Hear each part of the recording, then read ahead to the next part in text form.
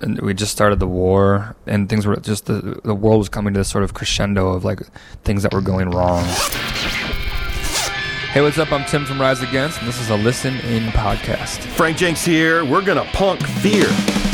Lifeless Friday. I mean, this was a time when we were, we just started the war, or we were in the war, probably, and things were just the world was coming to this sort of crescendo of like things that were going wrong. And this song was this kind of desperate cry. You know, it was kind of this somebody so frustrated with what's going on and just saying, you know, I'm not asking for solutions to all the world's problem. Just like if life was a little less scary, that would ease the burden a little bit. Suffering from something we're not sure of in a world there is no cure for these lives we live test negative for happiness. I mean, think about how many things the government has gotten away with and justify with simply through fear tactics. I mean, the president we have right now is through fear tactics. You know, I think that things like the Patriot Act and stripping away all of our civil liberties are through fear tactics. You know, the government has done a very effective job of convincing us, if you don't give us all your information, if you don't vote for this president, if you don't fund this war, terrorists will come to your house and bomb you and kill your children.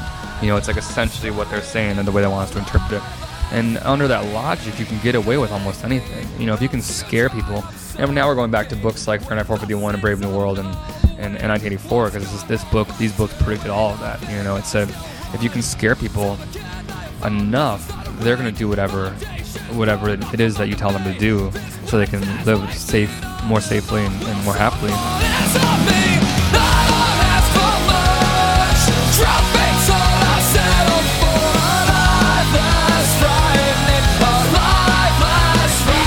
I think time has shown that we actually live in a more dangerous world than we lived in pre-Bin Laden, pre-Iraq war. You know, we've destabilized the country where we went to solve problems in Iraq. We've actually made the country worse off than it was. You know, you have Iraqis saying that even under the brutal regime of Saddam Hussein, things were better. And it's just like, it's scary to see that, you know, and it's the things that we get away with through fear tactics. Tim McGilrath of Rise Against, diving deep into our collective semi-conscience. Life Less Frightening is off of their Siren Song of the Counterculture disc, available through Geffen. I'm Frank Jenks, scared that I won't find a time when fear dictates our freedom.